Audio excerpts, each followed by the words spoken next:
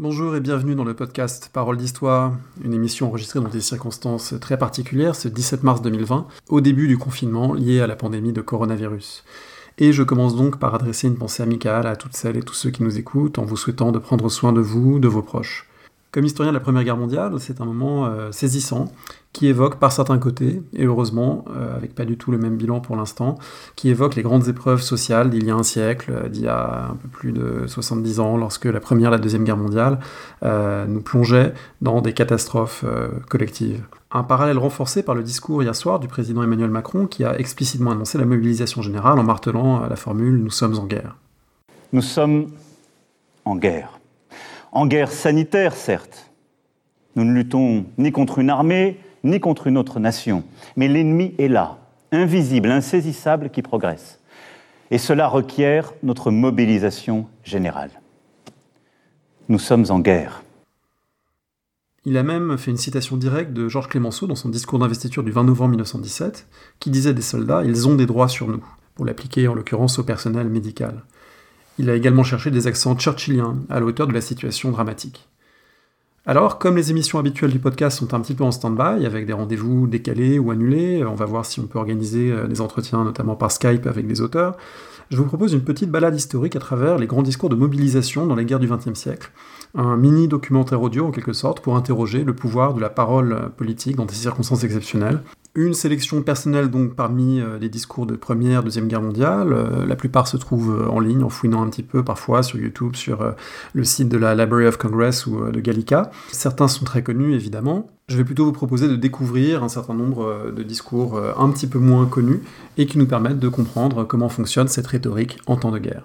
Alors pour commencer, malheureusement, on n'a pas l'enregistrement du discours de Clemenceau en 1917, et de manière générale, évidemment, on peut regretter de ne pas avoir certains des plus grands moments d'éloquence politique, que ce soit Démosthène prononçant ses philippiques, ou plus proche de nous, Lincoln et le discours de Gettysburg, ou encore Jean Jaurès. Il y a évidemment des gens qui n'ont pas été enregistrés. C'est dommage pour Jaurès, la technologie existait, mais on ne dispose pas de sa voix.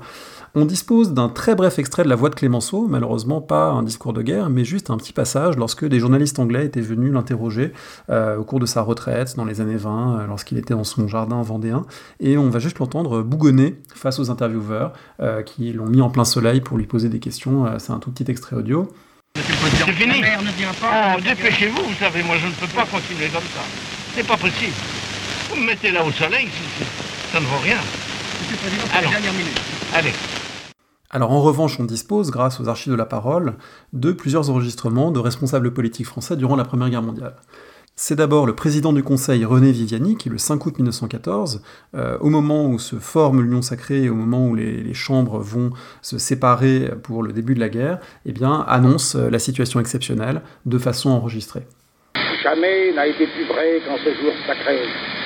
Cette noble fiction constitutionnelle, au nom de laquelle nous proclamons que chacun de nous n'est pas le représentant de sa circonscription, mais celui de la France.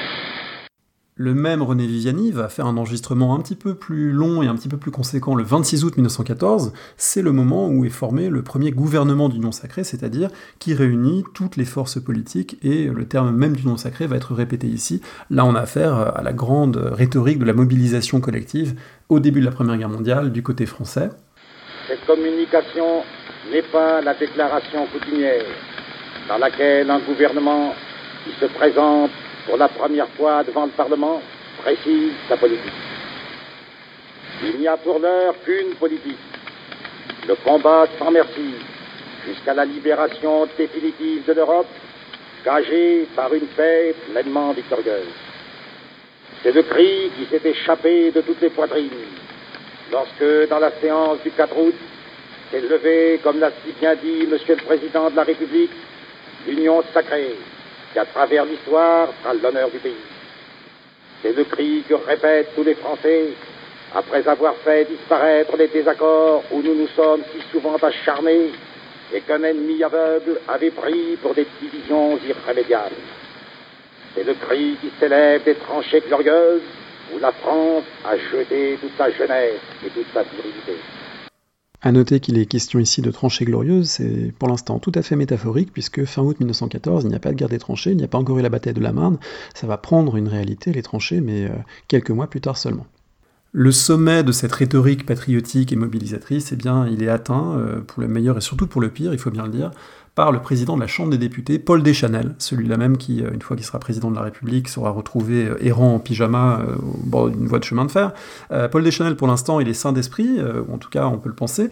On peut avoir quelques doutes en écoutant le discours qu'il prononce le 22 décembre 1914, au moment où les chambres se réunissent de nouveau à Paris, et il prononce un appel à la mobilisation de nouveau, un éloge de la mobilisation et des soldats, à travers lequel on peut comprendre assez aisément, même si à l'époque ces textes n'étaient pas largement diffusés, faute d'appareils de radio, évidemment, chez les particuliers, mais on peut comprendre pourquoi ce type de texte avait tendance à irriter les combattants qui y voyaient du bourrage de crâne. Représentants de la France, élevons nos âmes vers les héros qui combattent pour elle. Depuis 5 mois, ils luttent pied à pied, offrant leur vie gaiement à la française pour tout sauver. Jamais la France ne fut plus grande, jamais l'humanité ne monta plus haut. Soldats intrépides, joignant à leur naturelle bravoure le courage plus dur des longues patiences. Chefs à la fois prudents et hardis, unis à leurs troupes par une mutuelle affection, et dont le sang-froid, l'esprit d'organisation et la maîtrise ramenaient nos couleurs en Alsace, triomphaient sur la Marne et tenaient dans les Flandres. Saintes femmes, versant aux blessures leur tendresse, mères stoïques, enfants sublimes, martyrs de leur dévouement, et tout ce peuple, impassible sous la tempête, brûlant de la même foi. Alors le président de la République de l'époque, Raymond Poincaré, évidemment, un Lorrain, n'est pas en reste, il va lui-même déployer cette rhétorique mobilisatrice dans de nombreux textes, et notamment dans une prise de parole enregistrée un petit peu plus tard, en 1915, le 14 juillet 1915, à une occasion symbolique évidemment, c'est la fête nationale, c'est également le transfert aux Invalides des cendres de Rouget de Lille, donc là encore un des lieux et figures marquantes du patriotisme, et il va expliquer de la même façon pourquoi la France a été irréprochable durant la crise de l'été 1914 et pourquoi le combat est justifié. À aucun moment, nous n'avons négligé de prononcer le mot ou de faire le geste qui aurait pu dissiper les menaces de guerre si un fol attentat contre la paix européenne n'avait été depuis longtemps voulu et préparé par des ennemis implacables. Nous avons été les victimes innocentes de l'agression la plus brutale et la plus savamment préméditée. Mais puisqu'on nous a contraints à tirer l'épée, nous n'avons pas le droit, messieurs, de la remettre au fourreau avant le jour où nous aurons vengé nos morts et où la victoire commune des Alliés nous permettra de réparer nos ruines, de refaire la France intégrale et de nous prémunir efficacement contre le retour périodique des provocations. Alors à côté de cette rhétorique mobilisatrice du côté français, du début de la Première Guerre mondiale, eh bien il est intéressant d'écouter quelques échos venus des États-Unis. La Library of Congress dispose d'enregistrements de responsables politiques américains en 1918 et encore en 1920. Si vous avez l'occasion, allez écouter ceux de 1920, c'est la campagne électorale de 1920 et notamment ce qu'on appelait la Red Scare, la peur des rouges en 1920, avec toute une série d'enregistrements assez intéressants autour de ces enjeux. Pour ce qui concerne la guerre, eh bien on va retrouver un peu le même type de rhétorique qu'en France, avec notamment ce sénateur de l'Illinois, James Hamilton Lewis, qui en 1918 appelle à la mobilisation en disant que le pays a été divisé par le passé, divisé par la guerre civile, mais maintenant qu'il est uni, eh bien il faut faire face à un adversaire redoutable, c'est la Prusse. On va écouter donc ce discours en anglais. Our America endured the internal conflict of 60 and 64 and molded a brotherhood of the South and North into one invincible union. Now, sirs, true to the course of history, these United States must meet the assault from without. It comes from Prussia. Alors la Prusse, ou plutôt l'Allemagne, pourquoi est-ce qu'on l'affronte ? Eh bien, comme on va le voir, les responsables politiques américains n'ont pas oublié certains des crimes de guerre qui lui sont attribués, notamment le torpillage du paquebot Lusitania en 1915. Ça reste pour l'opinion publique américaine un des facteurs profonds de légitimation de la guerre et de mobilisation. On l'écoute à travers cette prise de parole du secrétaire d'État à l'Intérieur, Franklin Lane, toujours en 1918. We are fighting Germany because she sought to terrorize us and then to fool us. We could not believe that Germany would do what she said she would do upon the seas. Yet we still hear the piteous cries of children coming out of the sea where the Lusitania went down. And Germany has never asked forgiveness of the world. Enfin, pour les États-Unis, il y a une circonstance qui est très particulière, c'est que une partie importante de la population, ça se chiffre en millions, est d'origine, directe ou plus lointaine, allemande. Il y a des germano-américains extrêmement nombreux. Et c'est ce que va dire l'ex-ambassadeur américain en Allemagne, qui s'appelle James Gerard, toujours dans cet enregistrement de 1918, qui va expliquer que désormais, il n'y a plus qu'une seule loyauté qui compte, c'est la loyauté envers le nouveau pays, les États-Unis, et pas la loyauté envers l'Allemagne. Et donc là, il faut désormais choisir son camp. Si on est d'origine allemande aux États-Unis, il faut choisir le camp américain, bien évidemment. I know that it is hard for Americans to realize the magnitude of the war in which we are involved. We have problems in this war no other nations have. Fortunately, the great majority of American citizens of German descent have, in this great crisis of our history, shown themselves splendidly loyal to our flag. Everyone had a right to sympathize with any warring nation. But now that we are in the war, there are only two sides, and the time has come when every citizen must declare himself American or traitor. Il faut maintenant se déclarer soit un Américain, soit un traître. On voit que l'alternative est désormais extrêmement simple. Tous ces discours de mobilisation de la Première Guerre mondiale, vous l'entendez, eh bien, ils portent la marque d'une forme de rhétorique qui nous paraît très désuète aujourd'hui, y compris dans le placement de la voix, y compris dans le phrasé, également dans le vocabulaire employé afin de mobiliser. On sent que ce sont des hommes des élites qui s'adressent avant tout à leurs semblables et qui ne cherchent pas une mobilisation peut-être plus vaste, plus large de la population, tout simplement parce que ça n'a pas vocation dans l'immédiat à être diffusé de façon massive. Cette technologie de diffusion massive va arriver au cours des années 1920 et surtout 1930, le cinéma parlant c'est 1927, et donc progressivement, eh bien, le son va emplir les bandes d'actualité, le son va arriver dans les maisons à travers la radio. C'est pour ça que les années 30, et en particulier la Seconde Guerre mondiale qui débute en Europe en 1939, va être un moment tout à fait crucial du rôle de la radio pour diffuser des paroles politiques au sein des foyers. Cette puissance acquise par la radio, on la voit à travers un épisode rendu fameux par un film, le film de Tom Hooper en 2010, de King's Speech, le discours du roi, qui explique de quelle façon le roi d'Angleterre, George VI, atteint d'un bégaiement presque irrépressible, a finalement réussi à prendre la parole en public grâce à l'aide d'un thérapeute de la parole qui est un Australien appelé Lionel Logue. Alors dans le film en question, un film assez pompier, le film se termine par cette prise de parole solennelle et Colin Firth, qui joue le roi, eh bien, parvient à donner une solennité très grande à ce moment et à ce discours. On peut écouter l'original du discours et voir que, effectivement, pour George VI, cette prise de parole très solennelle n'avait rien d'évident. On voit les pauses entre les mots notamment qui dénotent une réelle capacité à vaincre cette difficulté pour s'exprimer en public, et puis également cette faculté désormais à s'adresser à tous, à entrer dans le seuil des maisons pour vraiment annoncer cette guerre. On est en septembre 1939. For the second time in the lives of most of us, we are at war. Over and over again, we have tried to find a peaceful way out of the differences between ourselves and those who are now our enemies. Du côté français, les voix qu'on entend sont des voix de dirigeants politiques, celles d'Édouard Daladier, celles de Paul Reynaud. Paul Reynaud, c'est l'avant-dernier président du Conseil de la Troisième République, avant que Pétain ne finisse par arriver au pouvoir puis la saborder. Et Paul Reynaud, c'est lui qui est au pouvoir au moment du désastre, au moment de la débâcle de mai-juin 1940.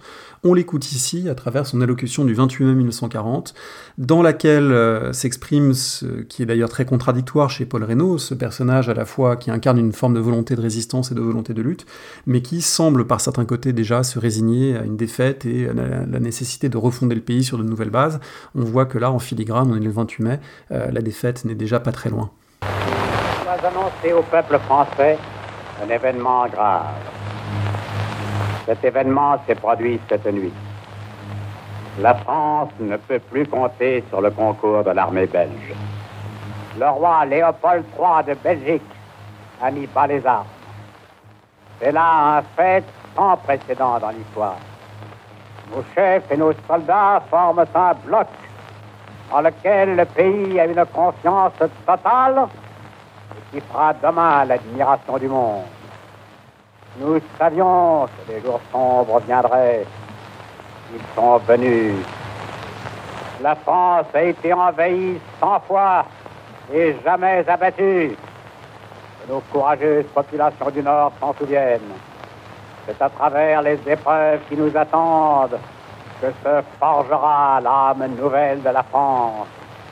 qui la fera plus grande que jamais. Notre foi dans la victoire est intacte. Cette défaite, comme on sait, elle va être entérinée par le maréchal Pétain qui, arrivé au pouvoir, va, dès le 17 juin 1940, lancer son célèbre appel en disant qu'il faut arrêter le combat avant même que l'armistice ne soit signé. En ces heures douloureuses, je pense aux malheureux réfugiés qui, dans un dénuement extrême, sillonnent nos routes. Je leur exprime ma compassion et ma sollicitude. C'est le cœur serré que je vous dise aujourd'hui qu'il faut cesser le combat. Quelques mois plus tard, fin octobre, il raconte comment il a rencontré Hitler pour débuter la collaboration de façon tout à fait volontaire. C'est librement que je me suis rendu à l'invitation du Führer. Je n'ai subi de sa part aucun diktat, aucune pression. Une collaboration a été envisagée entre nos deux pays. J'en ai accepté le principe. Les modalités en seront discutées ultérieurement. Alors ces voix de la résignation, ces voix de la collaboration, ce sont aussi les voix comme celle de Jacques Doriot qui explique pourquoi il faut évidemment se ranger du côté de l'Allemagne. Jacques Doriot, collaborationniste, chef du Parti populaire français, qui en juillet 1941, au cours d'un meeting, explique que l'Angleterre est déjà vaincue.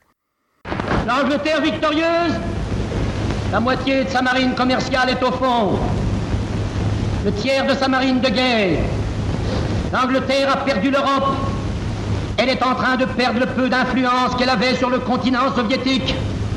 Elle perdra demain l'influence qu'elle a aux Indes. L'Angleterre est vaincue. Elle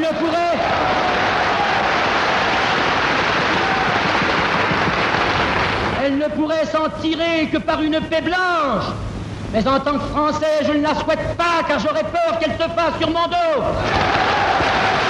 Sauf que l'Angleterre n'est pas vaincue. Et pourquoi n'est-elle pas vaincue ? Eh bien, ça ne se résume pas à une seule personne, évidemment, mais il y a quand même un dirigeant politique qui a su faire barrage à cet esprit de défaitisme ou à cette volonté de transiger avec l'Allemagne nazie, c'est Churchill.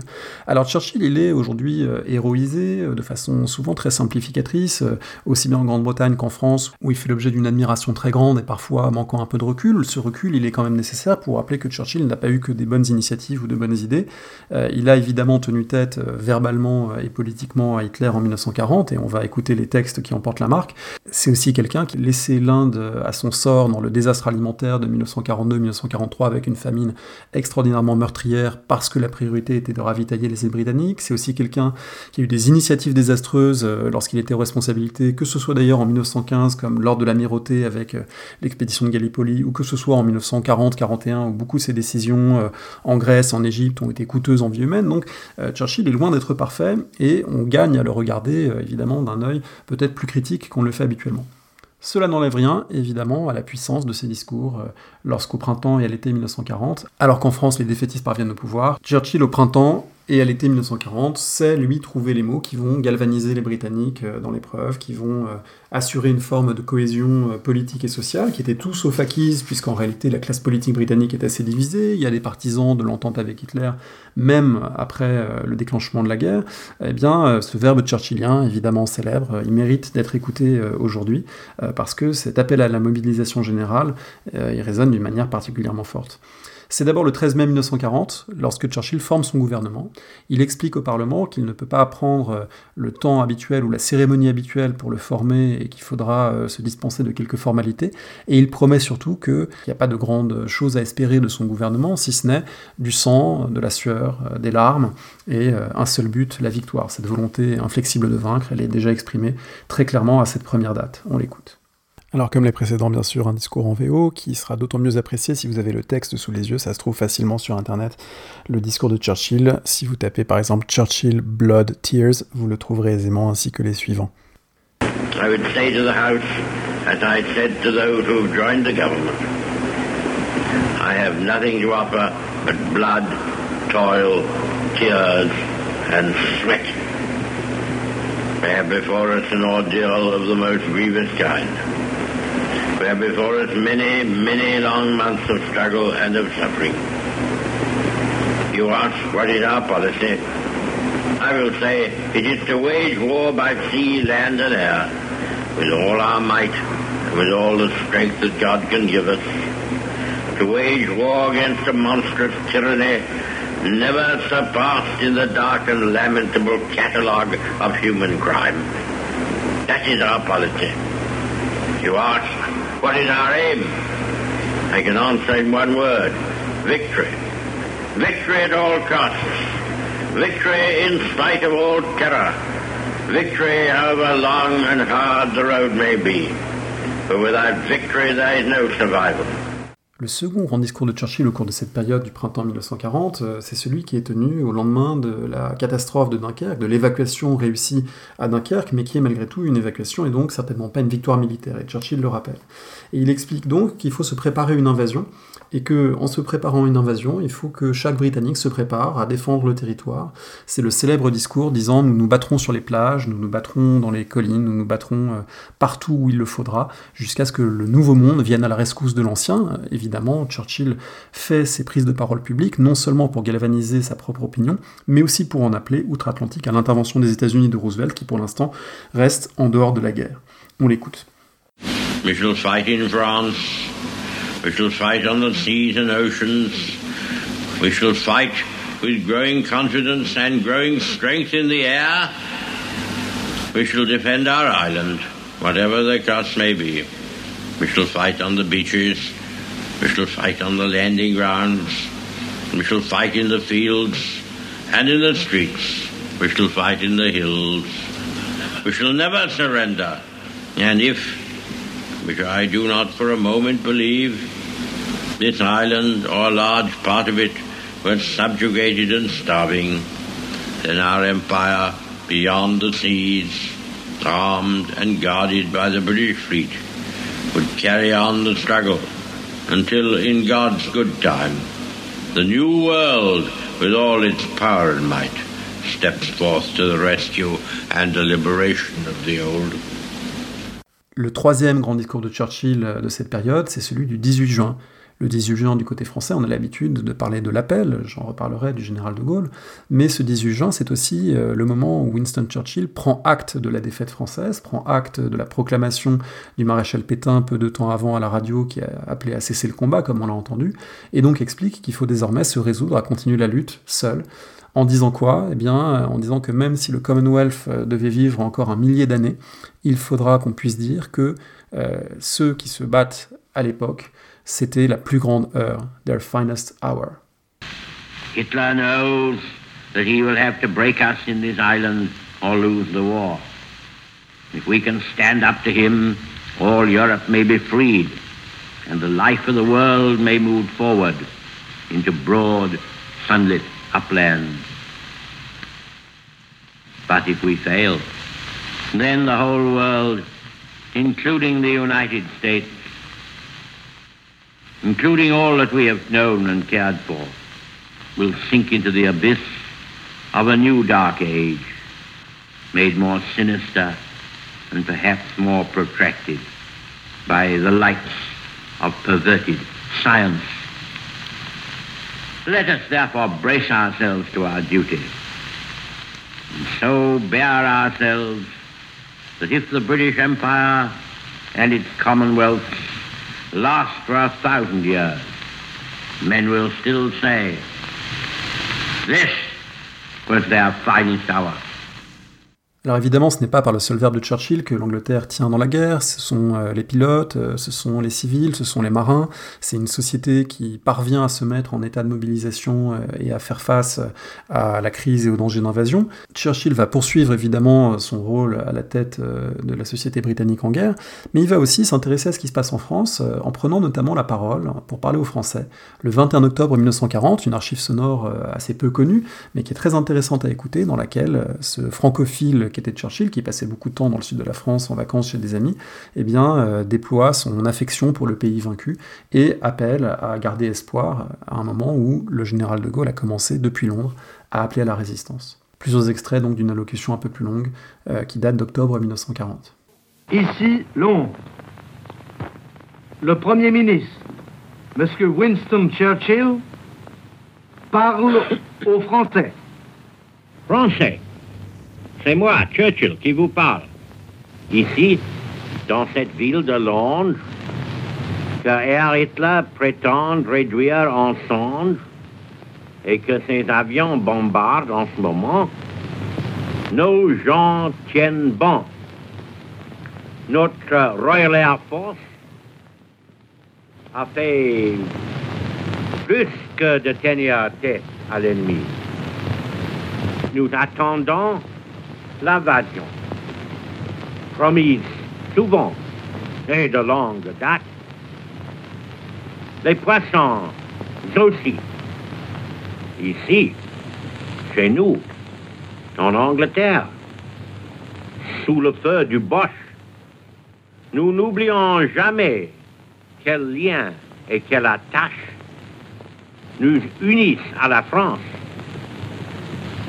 Nous continuons à lutter de pied ferme et d'un cœur solide pour que la liberté soit rétablie en Europe, pour que les braves gens de tous les pays soient traités décemment et pour amener ainsi le triomphe de la cause qui nous a fait ensemble tirer l'épée. Allons, bonne nuit. Dormez bien, rassemblez vos forces pour l'aube, car l'aube viendra, elle se lèvera, brillante pour les braves, douce pour les fidèles qui auront souffert, glorieuse sur les tombeaux des héros. Vive la France! Et vive aussi le soulèvement des braves gens de tous les pays qui cherchent leur patrimoine perdu et marchent vers les temps meilleurs.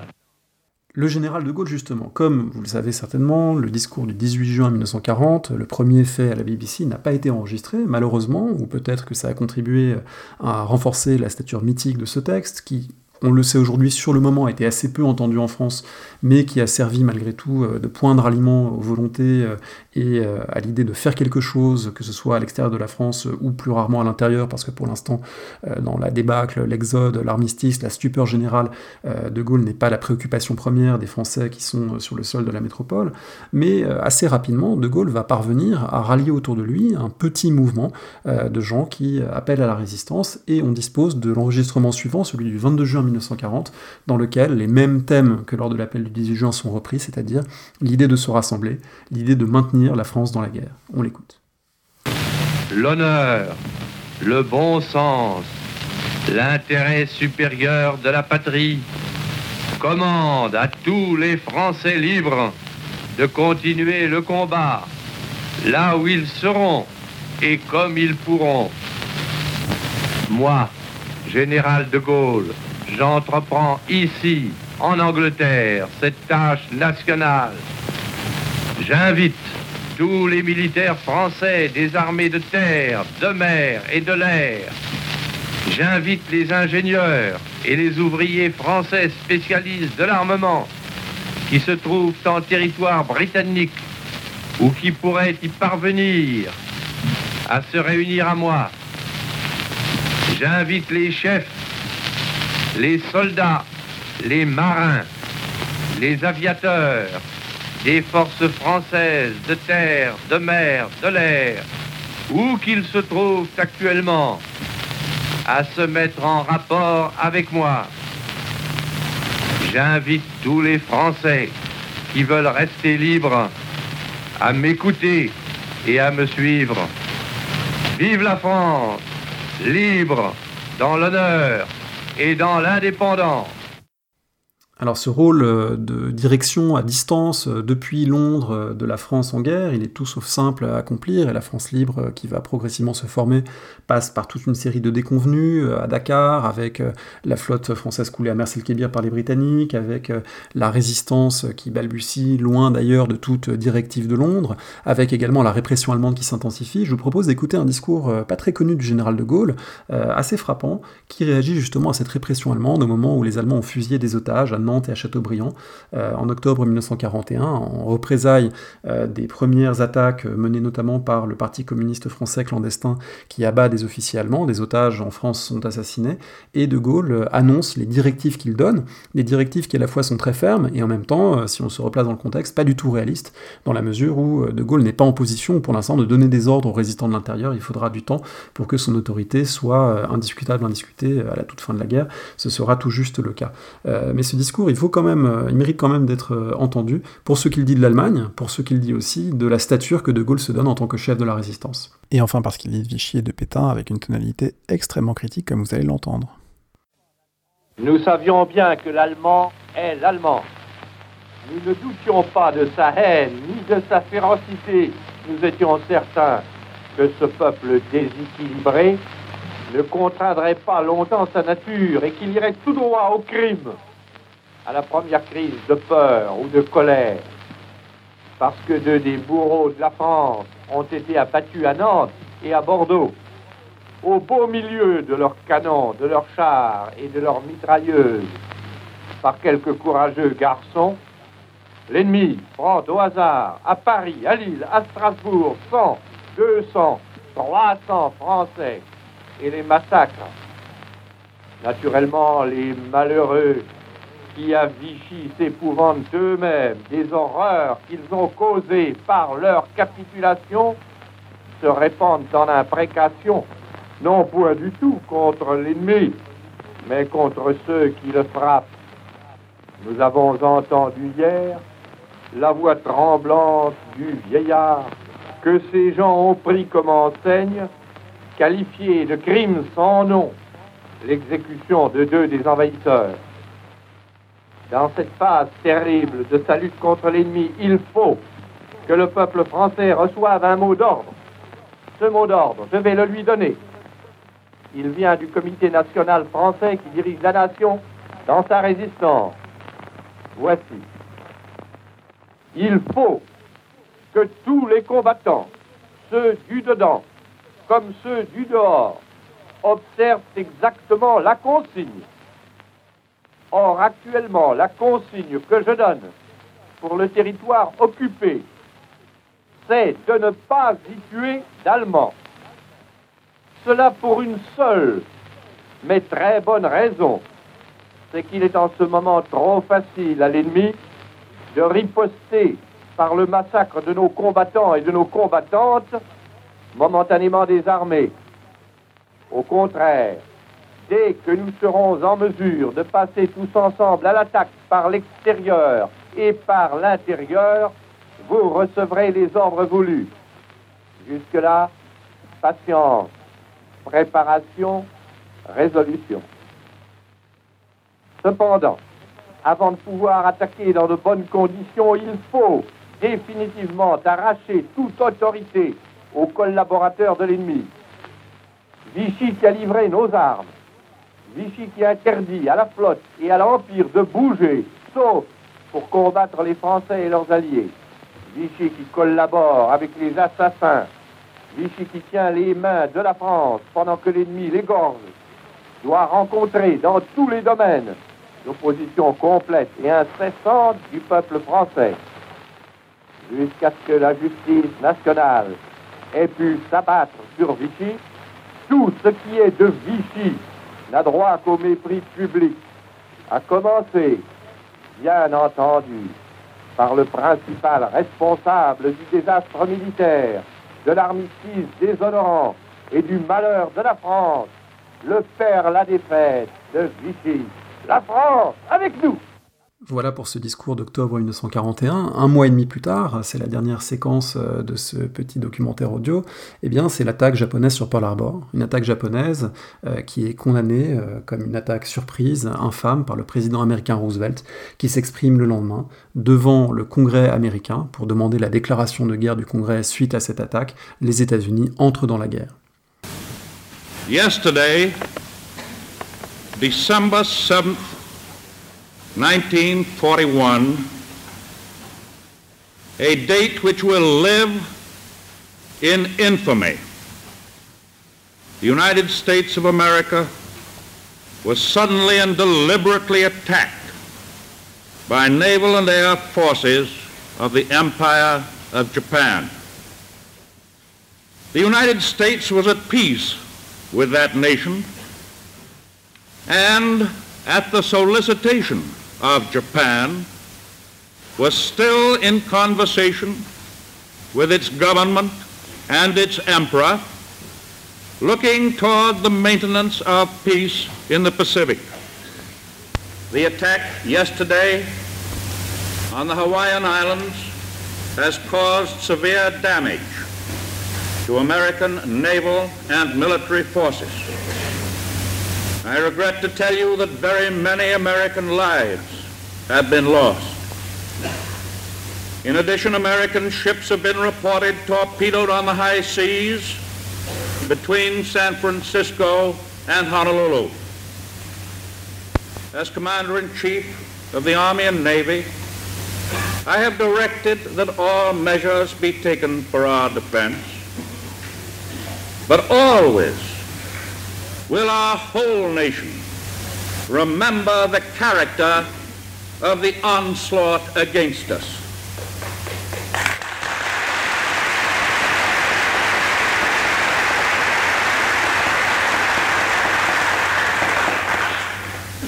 No matter how long it may take us to overcome this premeditated invasion, the American people in their righteous might will win through to absolute victory.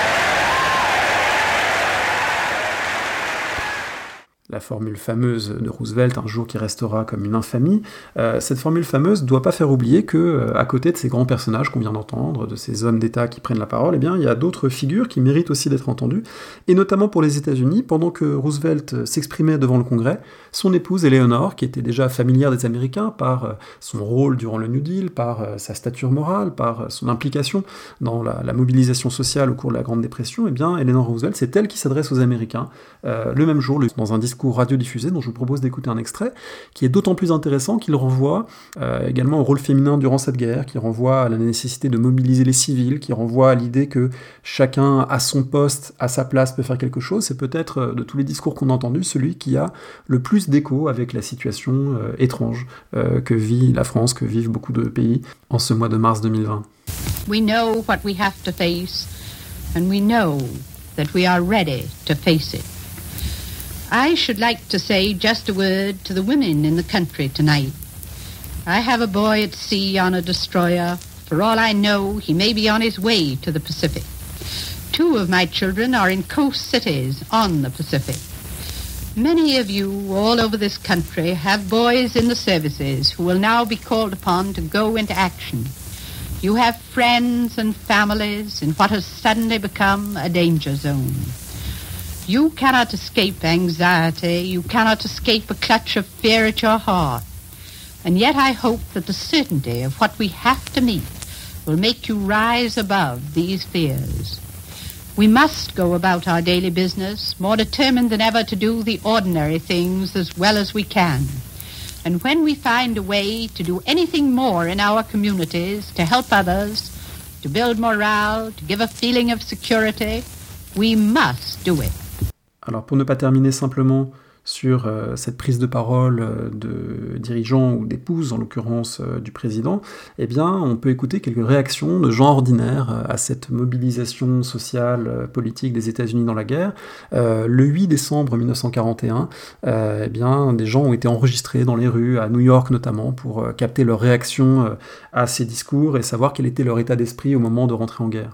Alors, il ne faut pas être dupe de ces enregistrements, ils sont sur le site de la Library of Congress sans spécification très précise sur la façon dont ils ont été faits, mais très clairement, il s'agit d'un effort orchestré de mobilisation pour montrer que l'homme de la rue, The Man in the Street, c'est le titre d'ailleurs de ces extraits, eh bien, est du côté du président, l'approuve, c'est ce qu'on appellerait aujourd'hui un micro-trottoir, et il n'y a aucun doute sur le fait qu'il y a une forme de mise en scène, évidemment, de la parole populaire. Ceci dit, il n'est pas inintéressant quand même d'écouter ces réactions de gens ordinaires, d'écouter de quelle façon cela se dit et cela se fait. Si les dirigeants peuvent parfois, comme on l'a vu, trouver les mots justes pour galvaniser une population, pour l'entraîner dans la mobilisation, ou tout simplement pour la consoler dans une épreuve sociale, eh bien une mobilisation générale, comme celle qui est décidée en 1914 ou en 1940-41, ou comme celle vers laquelle on s'oriente aujourd'hui, une mobilisation générale, ça ne fonctionne que lorsque des gens ordinaires y prennent part, chacun à leur place, chacun suivant leurs possibilités. Ces gens ordinaires, c'est un électricien du Bronx. I'm an electrician living in the Bronx in New York City, and while I felt very keenly about this whole war situation, that we had no part of it at the present time with the attack being made on the United States, I'm in full accord with the action taken by the President and by the Congress of the United States. And I'll do all in my power to work toward that victory, which is absolutely essential. C'est également un immigrant polonais qui explique qu'il va se battre pour son nouveau pays et son ancien à la fois. My name is Saul Scheidlinger. I came to this country 3.5 years ago from Poland. I heard the president's speech and I think that America is fully justified in defending our possessions. I'm sure that my new adopted country is going to need me now. I'm ready to join the colors of the United States when the need arises, despite the fact that there are only a few months left till I'm going to graduate.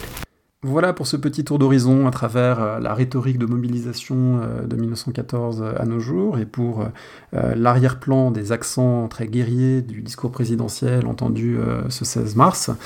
J'espère que ça vous a intéressé. N'hésitez pas à aller regarder sur le site parolehistoire.fr. Il y a quelques liens vers des ressources audio. Évidemment, il n'y a pas que les situations de guerre. Là, c'est ça que j'ai utilisé, mais il y a des grands discours qui ont marqué l'histoire et à l'occasion, on pourra peut-être y revenir. Mais en tout cas, ces petits extraits peuvent vous donner envie d'en écouter plus et ça se trouve assez simplement en ligne. Je vous souhaite un bon confinement et un bon courage pour tous ceux et toutes celles qui sont plus ou moins en première ligne face à la situation présente et je vous dis à très bientôt.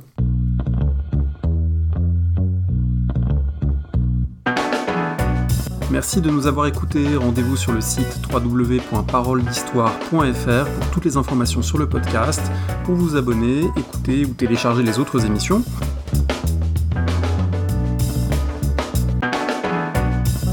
La discussion se poursuit aussi en ligne, notamment sur Twitter. Vous pouvez poser des questions @paroledist et à bientôt pour un prochain épisode.